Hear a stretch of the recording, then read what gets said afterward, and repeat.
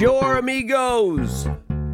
Welcome back to the Fishbowl. I'm Bob. That, of course, is Fish B over there on the basketeer. Forthcoming. Will herd immunity save us all from the virus? And does it come with chocolate milk? What exactly are kangaroos? And who's the biggest badass in TV news? Very short poem, completely unintentional. Thank you very much, as always, for that rambunctious lead, Fishby. But first, in the quite possible event that this is your first Fishbowl ever, perhaps it was recommended by a friend, be forewarned. Where most podcasts revolve around interviews or true crime or some random slice of fandom, Fish B and I have, dare I say, Bobified the entire podcast game by going every single weekday, and instead of two morons talking, we offer one moron talking and one moron in charge of the music and the literal fishbowl full of the most compelling or mind-bending or fucking weird questions the imagination and the universe can surmise. In short, this podcast is completely unbeatable. Unless, of course, somehow, some way you, I don't know, accidentally beat it. What's first, Fishby? What the fuck is herd immunity? And does it have something to do with the Netflix series Too Hot to Handle? To the best of my knowledge, herd immunity has nothing to do with the Netflix sensation Too Hot to Handle.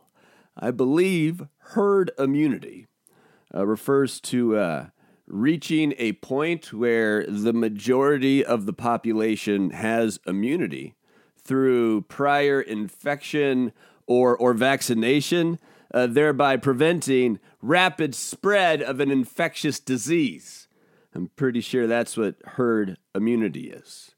But typically, for that to happen and for it to save us from the virus, the concept of herd immunity, you got to reach like 60, maybe even 70% of the population.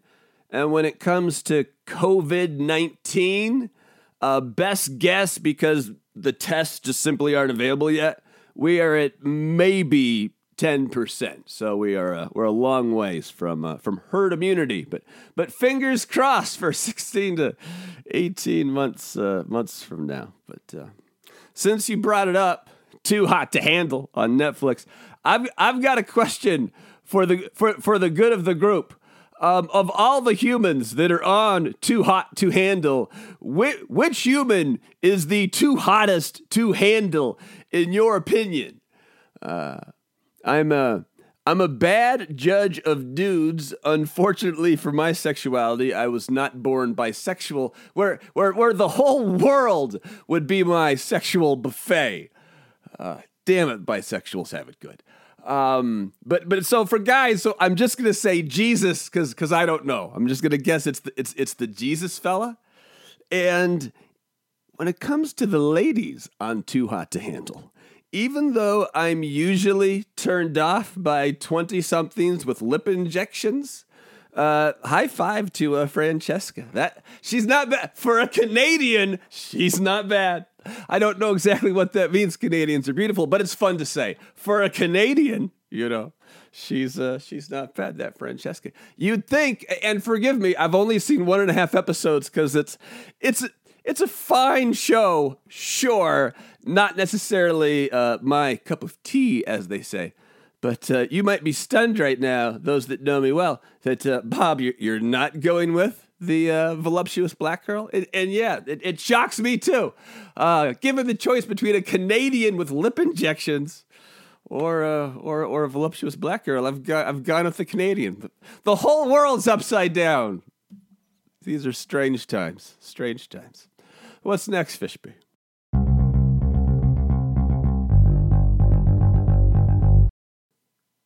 now that you've slept on it, who is the biggest badass in broadcast journalism? Well, because of what happened yesterday, I've had 2 days to sleep on it. I'm tempted to go with just a tip of the cap to 60 Minutes legend Lesley Stahl. She's the chairman of the board. Before she was brutally and sadistically assaulted, I would have said Lara Logan. But asking me right now, the biggest badass in broadcast journalism, I'm going with Vice News correspondent Isabel Young, the 33-year-old pride of the University of Nottingham, and yes, that is the same school where Robin Hood went. Not only is she smart as fuck, but over the last couple years, she's done more important stories and worn a helmet more than any other foreign correspondent in the world. Her work in the Middle East is essential, especially Syria and Afghanistan. And to top it off, I mean, she's a brilliant investigative reporter, too. The stuff she's done from Inside China. And Isabel Young, if you don't mind me saying, and I'm not reducing anyone to how they look, but she's easy on the eyes. Can we agree upon that? Seemingly born to be famous. Like, you're just not born that good looking and that good at something if you believe in a bearded fella upstairs that is a puppet master on this here earth, clearly Jesus took the wheel and spent a little more time on her, if I could mix multiple country songs. She's like the Beyonce of TV news. Like, if there is a God, like, he definitely made a Beyonce, because there's no way someone is born that good looking and that good at singing and that good at dancing and that good at business. And is that ambitious, right? To have like all those things, just born to do what she's doing. Isabel Young, congratulations. There's no trophy. You already have Emmys, but I'm sure someone will send this to you and you'll rejoice in glee. What's next, Fishby?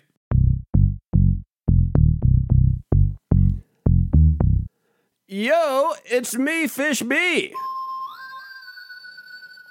Are you feeling any better today, you big fucking baby? That's nice, Fishby.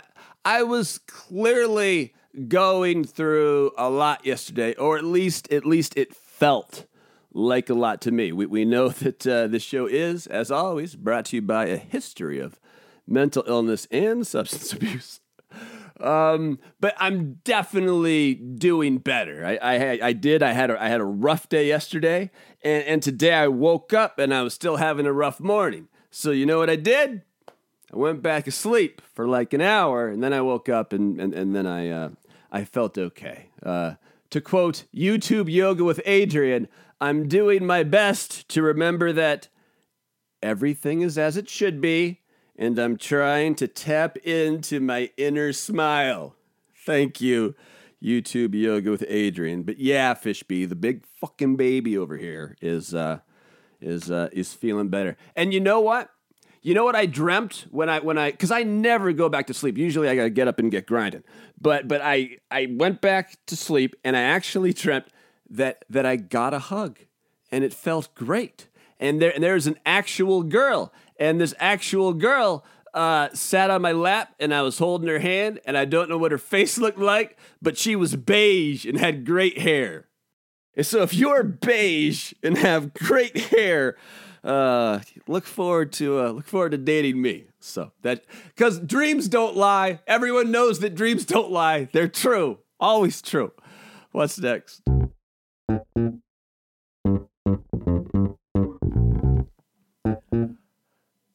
Will you and Fish B be attempting to make the impossible possible again tomorrow?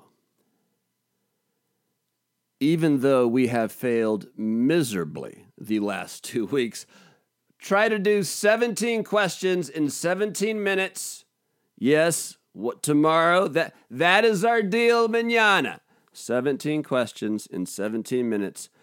Wish us luck. because it has not gone our way the last 2 weeks. And then we've had to spend the entire weekend with our heads held in shame, knowing that we failed so miserably. So, fingers crossed, Mantis is prayed. What's next, Vishme? If Trump doesn't want to debate Biden, should Grandpa Joe grant him that wish?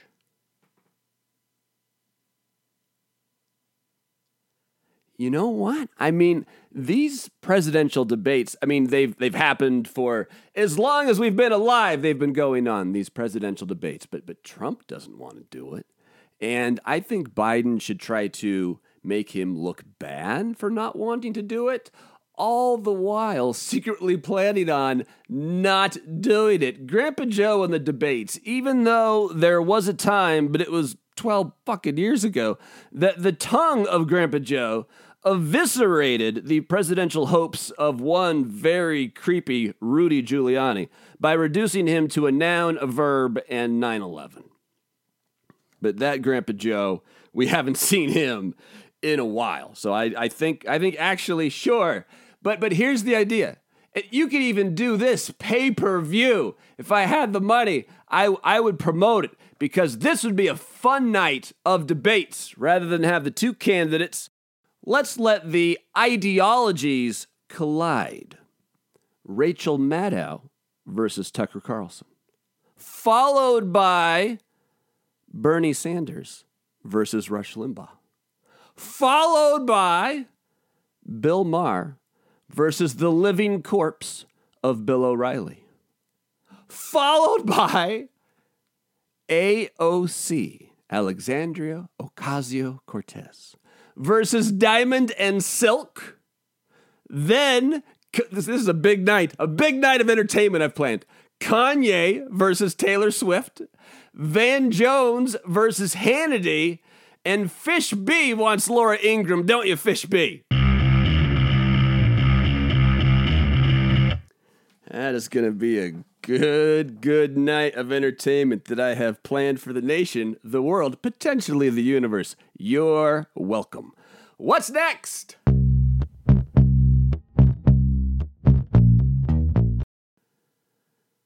Yo, it's me, Plantasia. And the Buddha said, your music kills me. Your music kills me, Plantasia, my lucky dust plant. And the Buddha says, quote, you yourself, as much as anybody in the entire universe, deserve your love and affection.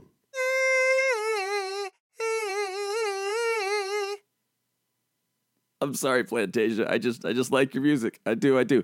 And P.S. Oh, it goes on. And P.S. Where the fuck is my page on bobsfishbowl.com? Come on, Plantasia. Don't be getting greedy already. You're a very new addition to the show. I mean, I have a page, obviously. Fish B has a page, obviously. The executive producer, page, obviously. But minor league speaker, no page. My executive assistant, or excuse me, I don't have an executive assistant. I'm no executive. My personal assistant, no page. The CFO, no page. I mean, pro bono podcast consultant, no page. Sorry, Plantasia. Sorry. Ask me again in a month. What's next?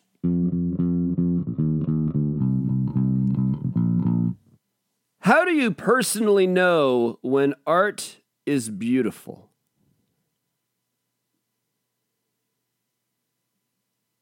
To me, and as always, this is the honest-to-goodness truth. And I'm a crier. I am an easy cry. But when art is truly beautiful, it moves me to tears. I start to tear up a little bit. I've teared up to architecture. I've teared up standing at the base of the Washington Monument in Washington, D.C. and looking at the Capitol building or St. Paul's Cathedral. I've teared up to paintings. I've teared up to music, to TV, movies. if it's beautiful art, if it's truly, truly, truly beautiful art, then I tear up, and that's when I know that it hits me in the soul, because that's what beautiful art does, hits you in the soul.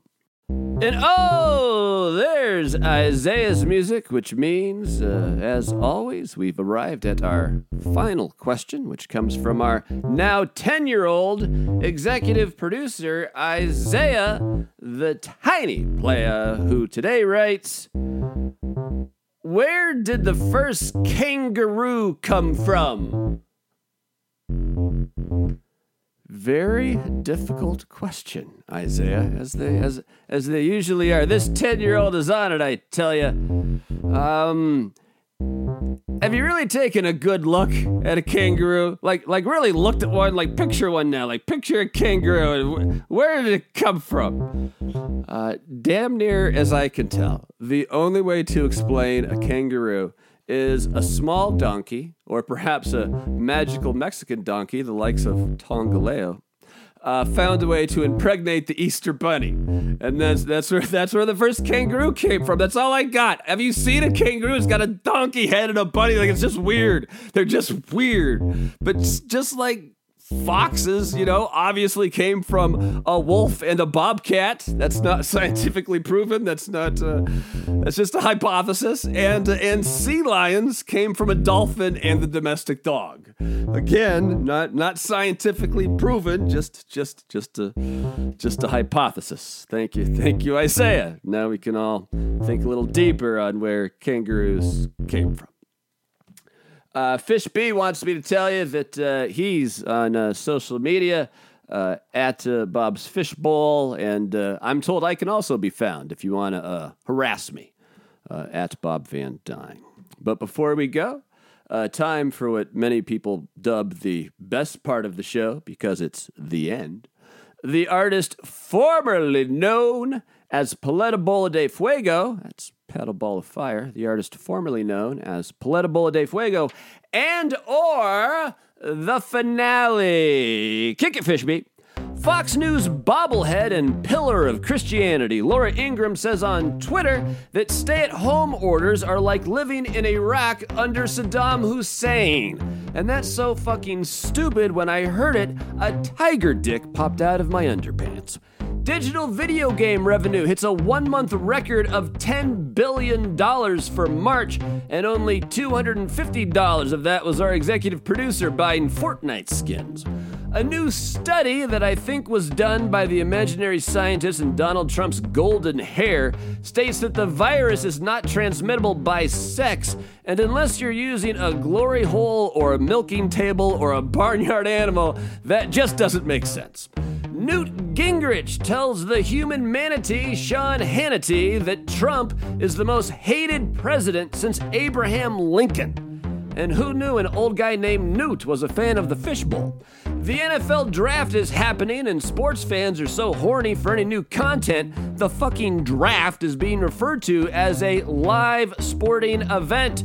And this year's honorary first draft pick was Blue-Blooded Murder of the English Tongue.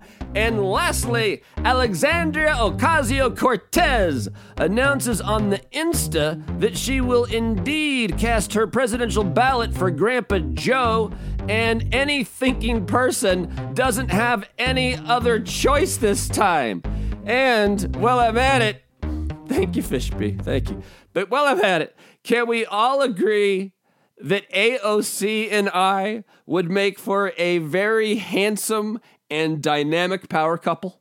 Can we agree on that? You might have disagreed with me the entire show, but at the end here, can we come together on that relevant fact? Imagine me and AOC splitting time between a hipster apartment in DC and a hipster apartment in the Bronx, hanging out with Killer Mike and Dave Chappelle and fucking Barney. Bring a little fishbowl around. Yeah! That's, she's beige. She has nice hair. Power couple. Me and AOC. Think about that. Is she still dating that white guy with the beard? Anyone know? That's all she dates is white guys with beards, so it's tough to tell. Fair enough. Fishby and I, we will be back tomorrow. Thank you so much for listening. The only way the show grows, because we have very few friends, we have good friends, but very few of them, is when you share, just like someone shared it with you. So feel free to pass it along if you appreciate the gifts, or whatever the fuck you want to call them, that Fishby and I bring to the world each and every weekday. Till mañana. 17 questions in 17 minutes. Say adios, Fishby.